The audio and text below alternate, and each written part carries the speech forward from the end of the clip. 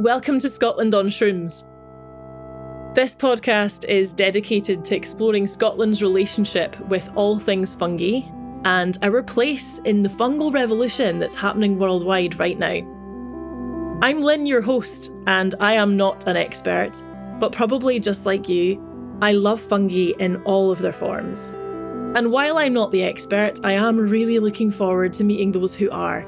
Scotland's mycologists, artists, business folk and storytellers who dedicate their lives and their creative practices to improving ours through the power of mushrooms and fungi. Let's explore Scotland on Shrooms.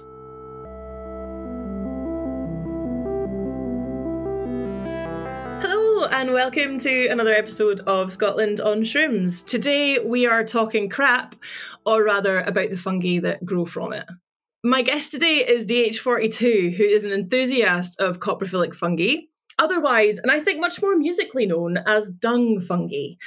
He's based in Scotland, and through his Facebook group, UK and Europe Coprophilous Fungi, he's creating an international network of coprophilic fungus files. And as soon as I saw his page, I knew I had to get in touch to explore this really niche area of fungal life. Full disclosure, this is the second time that we've recorded because we did it the first time and my computer just cut out and died.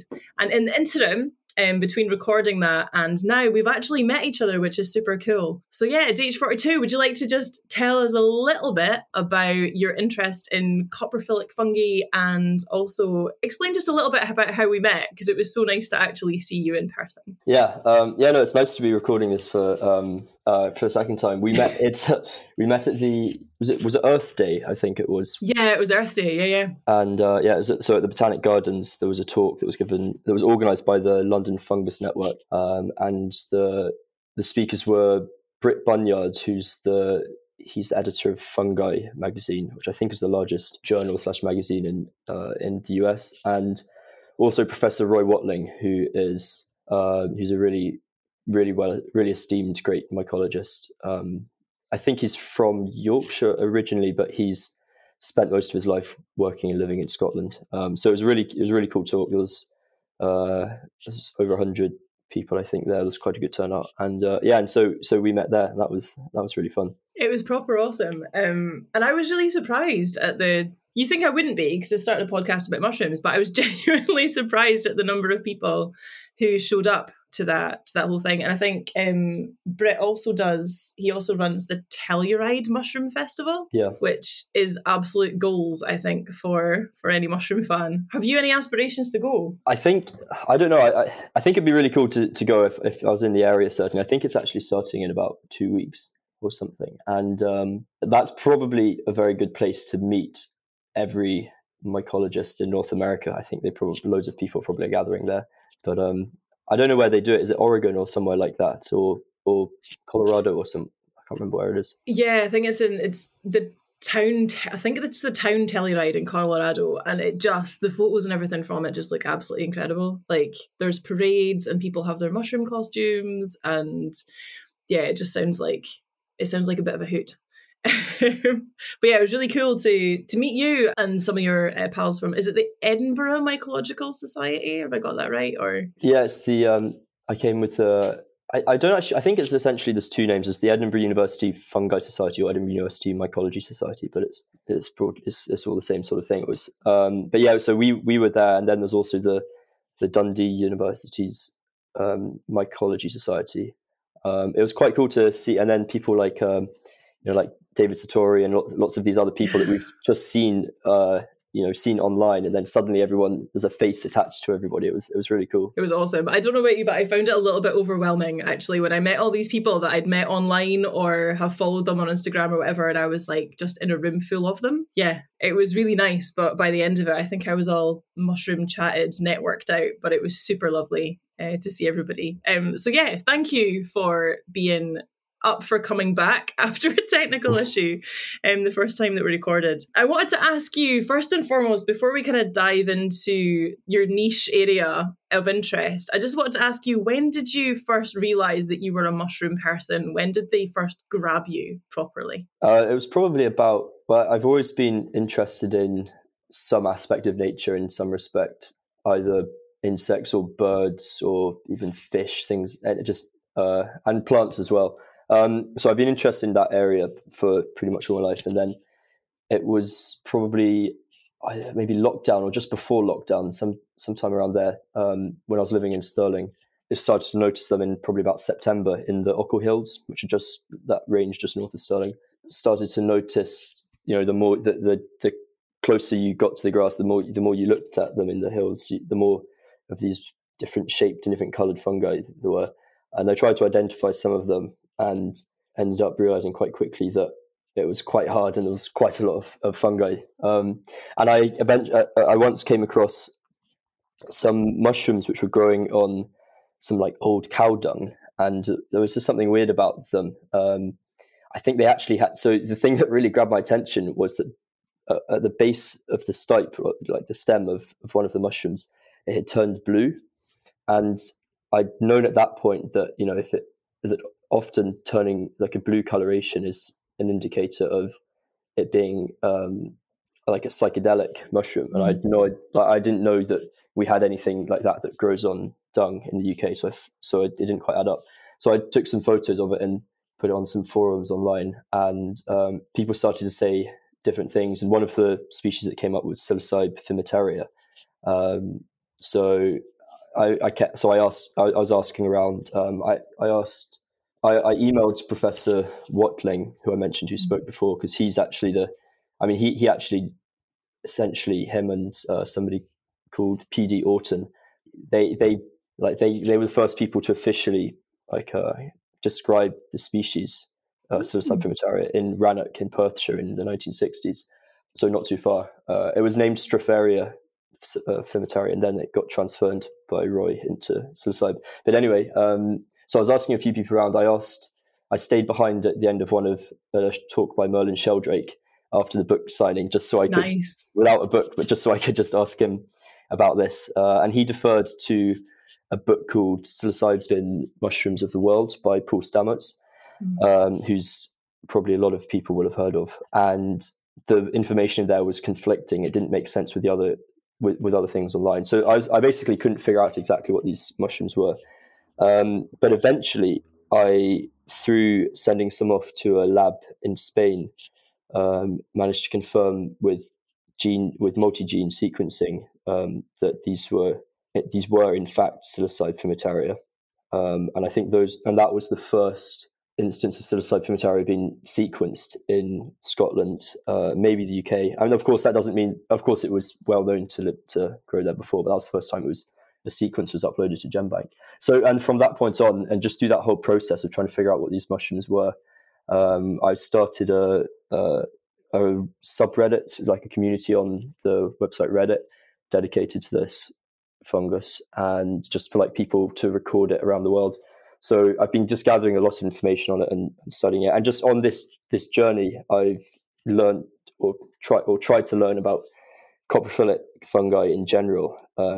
And yeah, I've just fallen completely down the rabbit hole. And yeah, I've lost all sight of light. I'm deep in this rabbit hole now. That's gorgeous. So before we jump down that rabbit hole with you, I just want to go back to a couple of the names that you mentioned there. So you spoke about Paul Stamets and Merlin Sheldrake. Would you mind just kind of clarifying who they are, just for people who haven't heard about them before? Yeah, of course. So Paul Stamets, or Stamets, what Paul will call him. He's a very famous American mycologist. He's part of quite a lot of papers. Like I know he co-authors a lot of research papers. I don't know if he's a professor or not, but I know he's certainly very famous, and he's very good at getting people into the actual area itself. So he's done lots of talk. He's done like TED Talks, podcasts, things like that. Yeah. He's really good at that. And he's got some businesses where he sells like maybe turkey tail based products and things like that. And then he wrote this book called Psilocybin Mushrooms of the World. So he knows a considerable amount about Psilocybe cubensis, which is that's the probably the most famous recreational one used in the world, and definitely in America. And I think he's done a lot of work on the actual cultivating of psilocybin mushrooms. Just to jump in, sorry. So I actually I saw him on, please forgive me because I'm not a fan, but it was because it was Paul. I was like, I need to listen to this. He was on Joe Rogan's podcast and he talked about taking panther caps. So yeah, the sort of sister, which is not very scientific, but I associate them with Amanita muscaria, the fly agaric stuff. Like it has a similar sort of vibe, and they're both Amanitas, panther caps as well. And yeah, he was talking about that, and it sounded like a deeply unpleasant experience. But yeah, he was on Fantastic Fungi. So if anyone listening has seen that on Netflix, then you'll have seen Paul talking about his first psychedelic experience with mushrooms and how they stopped his stutter. And yeah, I think it's Fungi Perfectis, his company. I'm not affiliated, by the way. So like, neither am I. If anyone from Fungi Perfecti was like, hey, we could be, that would be excellent. But I'm not advertising, I'm just sharing knowledge. But yeah, he's probably like the superstar mycologist of the world right now. Yes, he is. He's yeah, certainly he's very good for getting people into the that first stage. And then I think some opinions kind of waver a bit, but I think he's very good at that first stage of getting people from knowing nothing just to being interested. And Merlin Sheldrake as well. You mentioned him in his book. Yeah, he's a really cool guy. Who's I think he's English, and he wrote Entangled Life, which is a really quite famous book in this area, where he talks a lot about the mycorrhizal networks and their interaction with plants and generally the usefulness of fungi, or the use of fungi that we take for granted, just to do with general soil health and things. So that his books had a great impact. For him, like I have Entangled Lives as well. And for me, I think it's probably one of the first pieces of kind of like popularly consumed either literature or media, I suppose is the best word for it, that sort of brings to the public consciousness like the actual function of the Wood Wide Web. I think Wood Wide Web was something that we'd heard about previously, but we didn't really understand the mechanism for it. He really brought to the fore the importance of fungi in those to actually create that web and how it actually functions. And that book is just, it's brilliant. It's huge, but it's not a slog. Like I saw the size of it and I thought, oh, this might be a bit challenging, but it's just such an easy, accessible read. I absolutely loved it. And while we're on Paul and Merlin, there's someone who's associated with both of them who has an association again with the coprophilous fungi and the kind of psychedelic element that we've spoken about. So Terence McKenna, who's an incredibly interesting individual, well worth looking into for those of you who are interested in like the origins of consciousness, what it means to be a person, and the psychedelic experience. So him and Paul Stamets and I cannot remember Merlin Sheldrake's dad's name, but they were all friends. Is it Cosmo Sheldrake or? It was Rupert. Yeah, it was Rupert who was sort of part of that kind of general philosophical psychedelic gang. And I would love to have been a fly on the wall in some of the sessions that they had.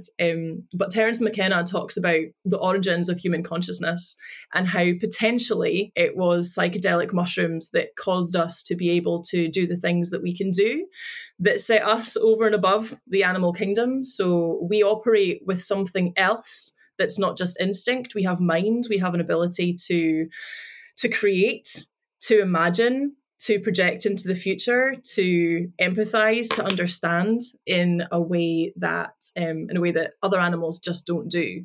And you're probably familiar with this, but for those of you listening who aren't familiar with the stoned ape hypothesis, Terence McKenna has hypothesized that due to psychedelic fungi with a psychedelic effect growing on animal dung, when we as a species sort of came down out of the trees and started to expand our diet from a purely fruit-based one to a more omnivorous diet, as we started to travel across plains following animals for food, we were ingesting mushrooms that had a psychedelic effect. And it could potentially, was his hypothesis, it could potentially be that catalyzed the human experience and human thought and human interaction as we have it now. And there's something just so brilliant and quite poetic about, human consciousness emerging from the results of crap. Like, essentially nihilistic, but I think there's something really beautiful and cyclical about it. So when you said, when I kind of discovered you and your coprophilic fungi interest, I wondered if that might be something that you had that you'd heard of before, or come into contact with. And I don't know if you have you? I have come across that because it's very alluring to like you really want to believe that it's true. It's totally alluring. Totally, that's the best word for it. Yeah. But I've looked into it a little bit, and I think, and the conclusion I reach is that it really does remain as a hypothesis more than an actual theory. And I think it's possible Terence McKenna, who did advocate this theory, I think he maybe didn't believe it he didn't fully believe it himself. Maybe I think he was like postulating like an interesting idea, but the idea I think is that it was trying to explain how the human brain grew quite rapidly over a few 100,000 years, and the idea is that because of the psychedelic nature of specifically psilocybin mushrooms, the way it affects the brain is it causes neurogenesis, neuroplasticity, which is established now, and that's like creating new neural pathways, especially affecting the language aspect of our brain, which is part of which then leads into organization, communication. So these sorts of things could help. I think the argument is then that these developments in these areas then allowed humans as a species to expand and develop and modernize. I mean, modernize in like the very early sense, of course, but it's interesting. But there are other arguments. There are other reasons for how people try to explain the brain expanding quite rapidly, and one of them is it's like we started to cook food, and then we got a better balance of nutrients, something like that. There's probably lots of factors, but I reckon in the more boring, realistic sense, I reckon probably the impact of psychedelics has been limited to cultural impact. So the Aztecs, the Mayans, the Olmecs, I think, so the South Central and South America, there's evidence that these have been used, and these are especially psilocybin or mushrooms with psilocybin in them. There's also another link to coprophilic fungi, which is there's a fungus called Psilocybe hispanica, which grows on horse dung in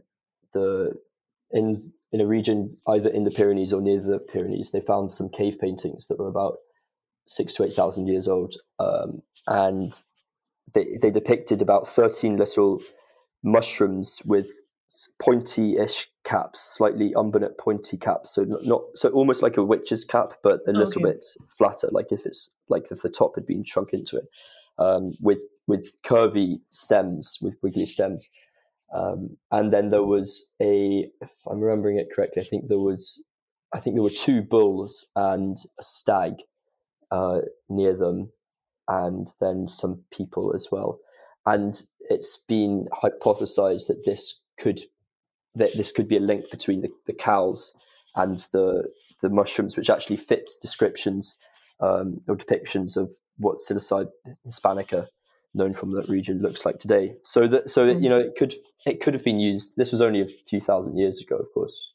The stone date hypothesis is thinking much longer. But I think there is probably a cultural element where psychedelic mushrooms have been used, but whether it's actually affected our genome, as some people have claimed, I think that's quite unlikely. Yeah, thanks for falling down into that particular rabbit hole with me. I appreciate it.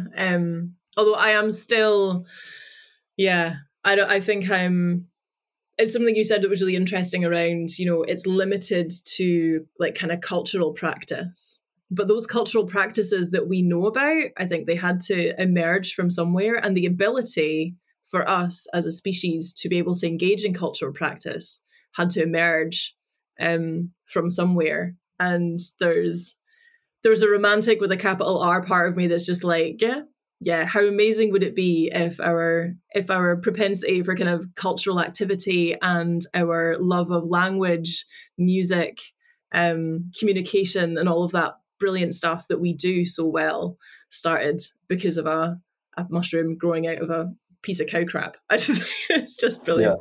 No, Everything. I want to believe it, but Yeah. I mean, it might be true. I don't know. We probably don't know. No, I don't. Yeah, that's the thing. But So it's true and not true. It's one of those, isn't it? So I said before we fall down a rabbit hole, let's just quickly talk about Marilyn Sheldrake and Paul Stamets and the work that they do, and then we fell down a Terence McKenna rabbit hole, which is always a good place to go. However, it'd be really great just to hear from you more about the fungi that you find so interesting, and more about what they do, how they behave, and how they affect the environment that sits around them as well. Yeah, so probably a good way to start with that would be to describe very brief, like as much as we know about the life cycle of coprophilic fungi.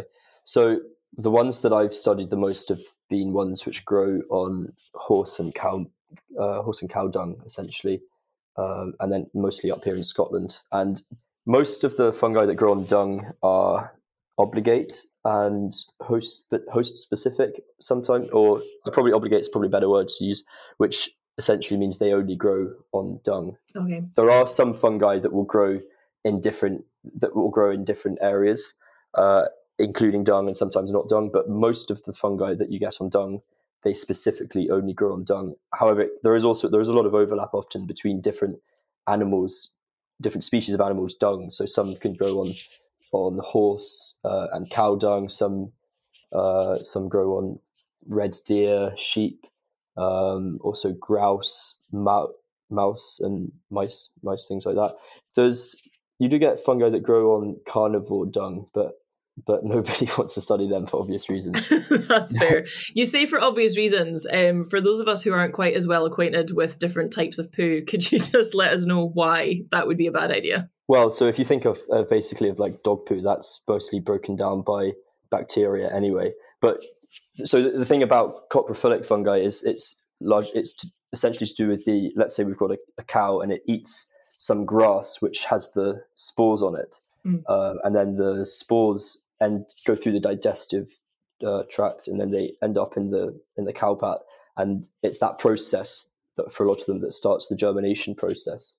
And it's a very different composition that herbivore dung and carnivore dung. So it's complete. One's just essentially chewed up grass, and one's very different. So we just focus on herbivore dung. Cool. But so one thing that's interesting with them is that you get quite a fairly strict succession, as in you get certain fungi grow at certain times, and they generally follow an order, although there's obviously a lot of overlap and exceptions, but generally they follow an order. So, and you can notice this if you take some and put some in it's called like an incubation chamber. It's basically just a box that you can keep moist indoors. And what you'll notice is in the first maybe 3 to 5 days, you'll get one of the divisions of fungi it used to be called zygomycota, and it's now been split into two, but as always changes with fungi, but we'll stick to zygomycota. You'll get some interesting fungi, for example, are called, it's a genus called Polybolus, also known as dung cannons. And they're these tiny, they're probably about no more than, I don't know, a centimeter-ish tall, maybe less. And they're these small transparent cylinders with like an oval-shaped inflated head at the top facing up. And they'll grow very early on in the first few days. And they've got like a vesicule, like a spore. They've got a sac at the top. And on the top of that is something called the sporangium, which is this black disc with a few hundred spores in it. Okay. And what these do is they've got the type of spore dispersal they have is phototropic, so it follows light. And in the wild, these fungi will start in the morning. They'll track the sun as it comes up, and when it's roughly at its peak, there's a lot of water builds up in this sac, which is built up through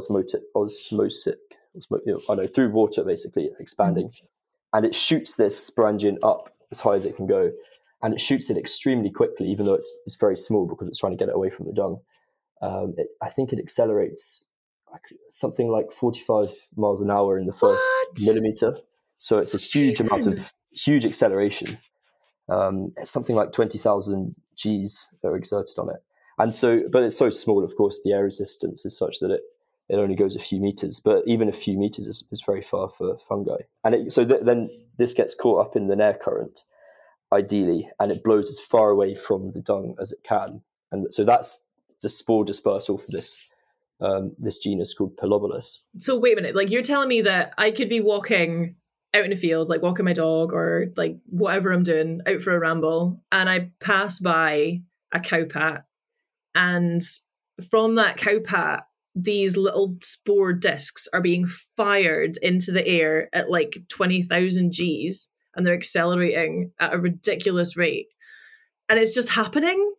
And you can't really, it's not something that you're necessarily going to be like made aware of in the environment. But how incredible that this really interesting, forceful process is happening and you just have no idea. You look at something and you just think, well, that's just a pile of cow dung, and it's actually just an incredibly active, brilliant little microverse of interesting activity going on. That's so cool. Thank you.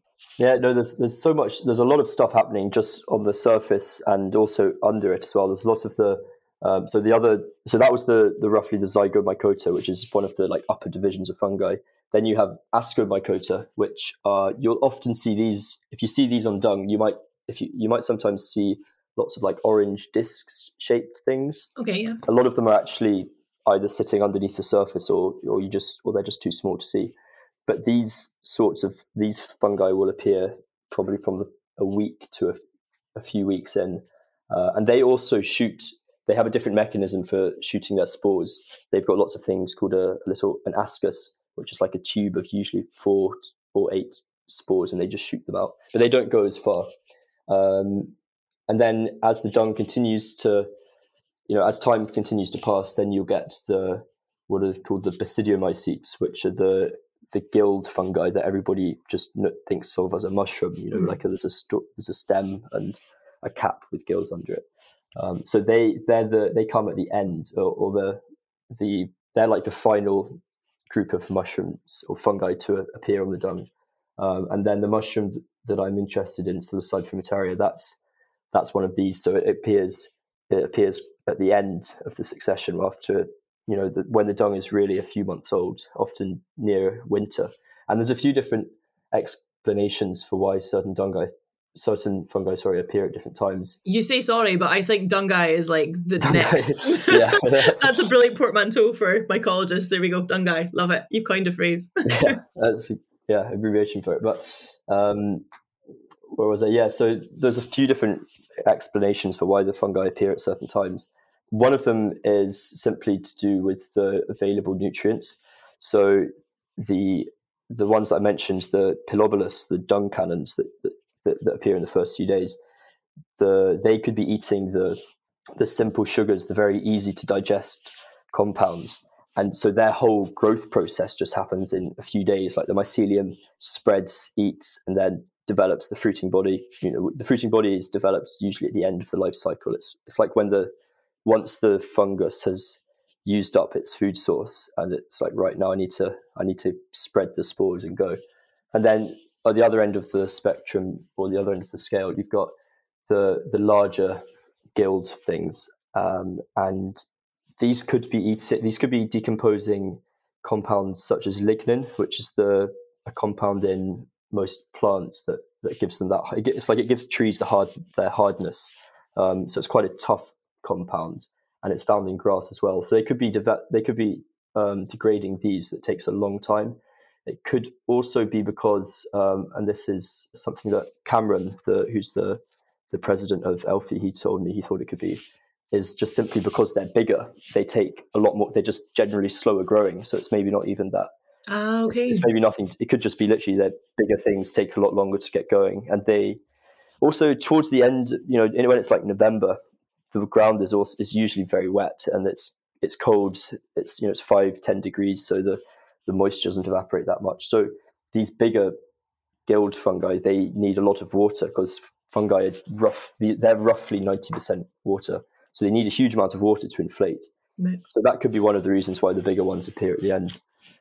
And also an interesting thing about the decomposition of the dung itself. I can't remember which way round it is, but I think in the dung and the urine from the animal, there's a lot of, I think it's nitrates that then get broken down into ammonia, or the other way around. But essentially, it increases the acidity, so it lowers the pH of the dung, and it can actually be very specific. Like you could have one end of the dung could be neutral, and the other end could be slightly acidic, and you'd have different species. You might have a Stropharia growing at one, and then a coprinoid growing on the other. So it can be really, really specific habitats. And they also, and this is going back to the beginning of the process. Let's say this is particularly with horses. Once the dung has landed on the floor, the horses won't eat the area around it. So the grass is going to grow up a little bit longer around it. And they don't eat it because probably two reasons. One of them is because the grass is just a bit more bitter, but as it rains and it seeps into the soil, the grass picks up the like ammonia and stuff, and they don't like the taste of the grass. But also it could just be a behavioral phenomenon where there's a lot of parasites, especially if you've looked at, as I have, if you've looked at dung fungi under microscopes, and then you've also looked at concurrently at pieces of dung, it's just absolutely full of nematodes and different worms and all. It's pretty horrible stuff. So the horses don't want to eat that area. It's called sometimes the zone of repugnance around the zone of repugnance. Oh, I love that. Yeah, I can't remember where I've read that, but I've seen that term being used. And that's why if you look in some horse paddocks, you can. Sometimes they're not. If the horse's dung is left there, if it's not picked up, you get these big clumps of grass. But then these clumps of grass that the horses don't eat around, in turn, help create a good habitat for fungi as they, especially in the summer months, they create a bit of shade and they keep the moisture content a little bit higher up. Dung is also very good at regulating moisture content. So so it all feeds together to create quite an interesting, or quite a good area for fungi to grow. That's incredible. And so you sent me a really nice wee photo the other day of just the clumps of grass. And I think that there's so much of this stuff around mushrooms and fungi that it's so easy to walk past. It's so easy to not pay attention or to not think that there's stuff going on there. So the photograph that you sent me, I would have walked past that had we not had a conversation about this previously, and not known what the cause of that was, and maybe not even thought about it. But as soon as you know about this stuff, as soon as you know that there are dung cannons on little bits of cowpat, as soon as you know that these areas are the way they are because of animal habits and poop falling and fungi doing their thing, you can't unknow it, and you start to read the world in a slightly different way. And I think that's really interesting. So thank you for sharing that bit with us. Not at all. There's also that point you're making about like you can just walk past it and you don't realize how much is going on at just a different scale. I mean, I suppose that occurs quite a lot throughout nature. It's when you get people who just get so like infatuated with an area, and they start to notice this like complex, like fractal expanding of information. There's one other really cool thing on fungi, which is not strictly it's a type of fungus. It's not strictly coprophilic because it's not part of that dung herbivore life cycle, but it exists in the mycosphere, or whatever you call it, like the habitat around it. There's a fungus called Balocephala verrucospora, and unfortunately I don't know of any more digestible name than the scientific name, but it's been recorded twice in the Pentland Hills, the ones just south of Edinburgh, by Mike Richardson, who's one of the main experts on coprophilic fungi. And it's a fungus that it infects tardigrades, which are these tiny little water bears. It's these sorts of things. And he's found it while studying other dung fungi on sheep's dung, and tardigrades had been infected by it. And then they got the summit disease, whilst the fungus took over the tardigrade and forced it to climb up to the highest point of the sheep's dung. And that's similar to Ophiocordyceps unilateralis or militaris. I can't remember. What's it called? The Last of Us. Yeah. The zombie fungus. It's that same theme. Yeah, the zombie fungus makes the zombie ants. It's that same theme, and it happens with it can happen on dung fungi as well. But I was speaking to Mike about this, and he was saying that essentially you couldn't really say this is a coprophilic fungi, not just because of the fact that it's not part of that cycle of being eaten, but also just because the two times this almost microscopic thing has been found, just because they've been both on sheep's dung, it doesn't mean it could also not be happening in grass elsewhere. But it's something interesting that has happened on dung as well, like a little battle of life and death that we just they just walk past and just we would look at it and hope that we didn't step in it because it would just get on our shoes and that would be it. But there's all sorts of drama and zombification happening just on little pieces of sheep poo. Amazing. So like you're not a mycologist, so you're like me in that to say you're like me, you have a much more scientific bent to your relationship with fungi than I do. But I just wanted to find out from you, like you're not a mycologist by trade, if not by habit. But what role does citizen scientists have to play? Like, how do people get involved in this stuff and actually finding things out and creating community like you did with your subreddit and all that good stuff? Well, luckily with mycology, there is a very large role for, as you described, citizen scientists, just essentially amateurs who we're not getting paid for it. There's no incentive other than the act in itself. It's quite I think it's quite an accessible, once you get past some of the complicated terminology, but then also people just use complicated terminology sometimes to sound a bit more clever. But there's some terms you have to get past. But once you get into the world a little bit of mycology, you can make an actual difference to various areas of research and things. One of the easiest ways actually is just by simply going out, photographing things, trying to identify it and mapping distributions. And there are things like iNaturalist and Mushroom Observer, and even just Facebook groups and things. You can record the distribution of fungi that you found, and you may not think it important, but there could be somebody who's out there studying it, and this, it could just be part of a wider puzzle. And this is something that happened actually even just a few days ago. Something quite interesting happened.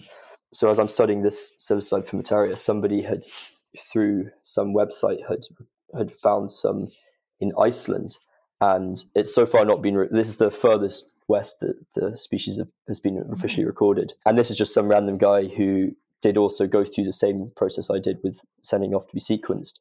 But this is not a scientist, and he's actually just spread out the distribution range of a fungus by hundreds or maybe 1,000 miles.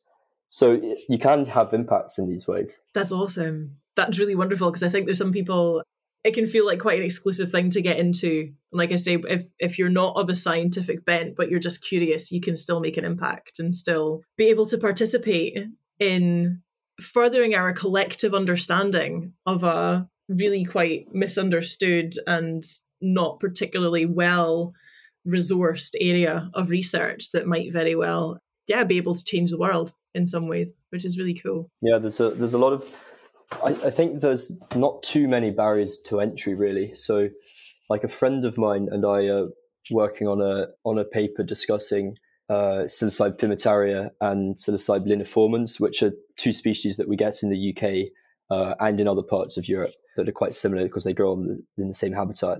And we neither of us have any scientific background or anything, but because we've been going out in the field and recording and observing them as much as we can, and then also we've built up these other communities where we can gather data from other people's recordings, we can actually create something which it doesn't have to, I don't think we're probably not going to get it into a proper journal or anything, but we're still adding to some form of literature or some form of understanding of species in some sense, even if it's just distribution. But yeah, so it's really fun, and as you said, I have absolutely no scientific background, but it's just stuff that you pick up as the longer you stay in that world. That's so wonderful. So I guess the takeaway messages from this particular chat is that you can enter this world and make a difference and find out new information and share that with people whose life it is to study this stuff, even though it's not necessarily your own profession.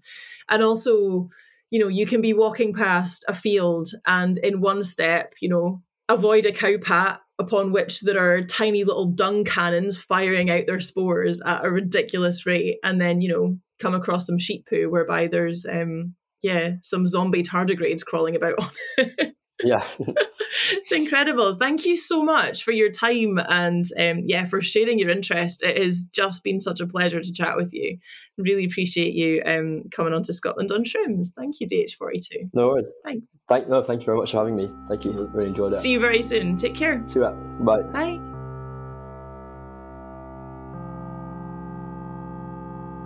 Thanks for listening to Scotland on Shrooms. If you or someone you know would like to be featured on the podcast, please just email me scotlandonshrooms@gmail.com. I'd love to hear from you.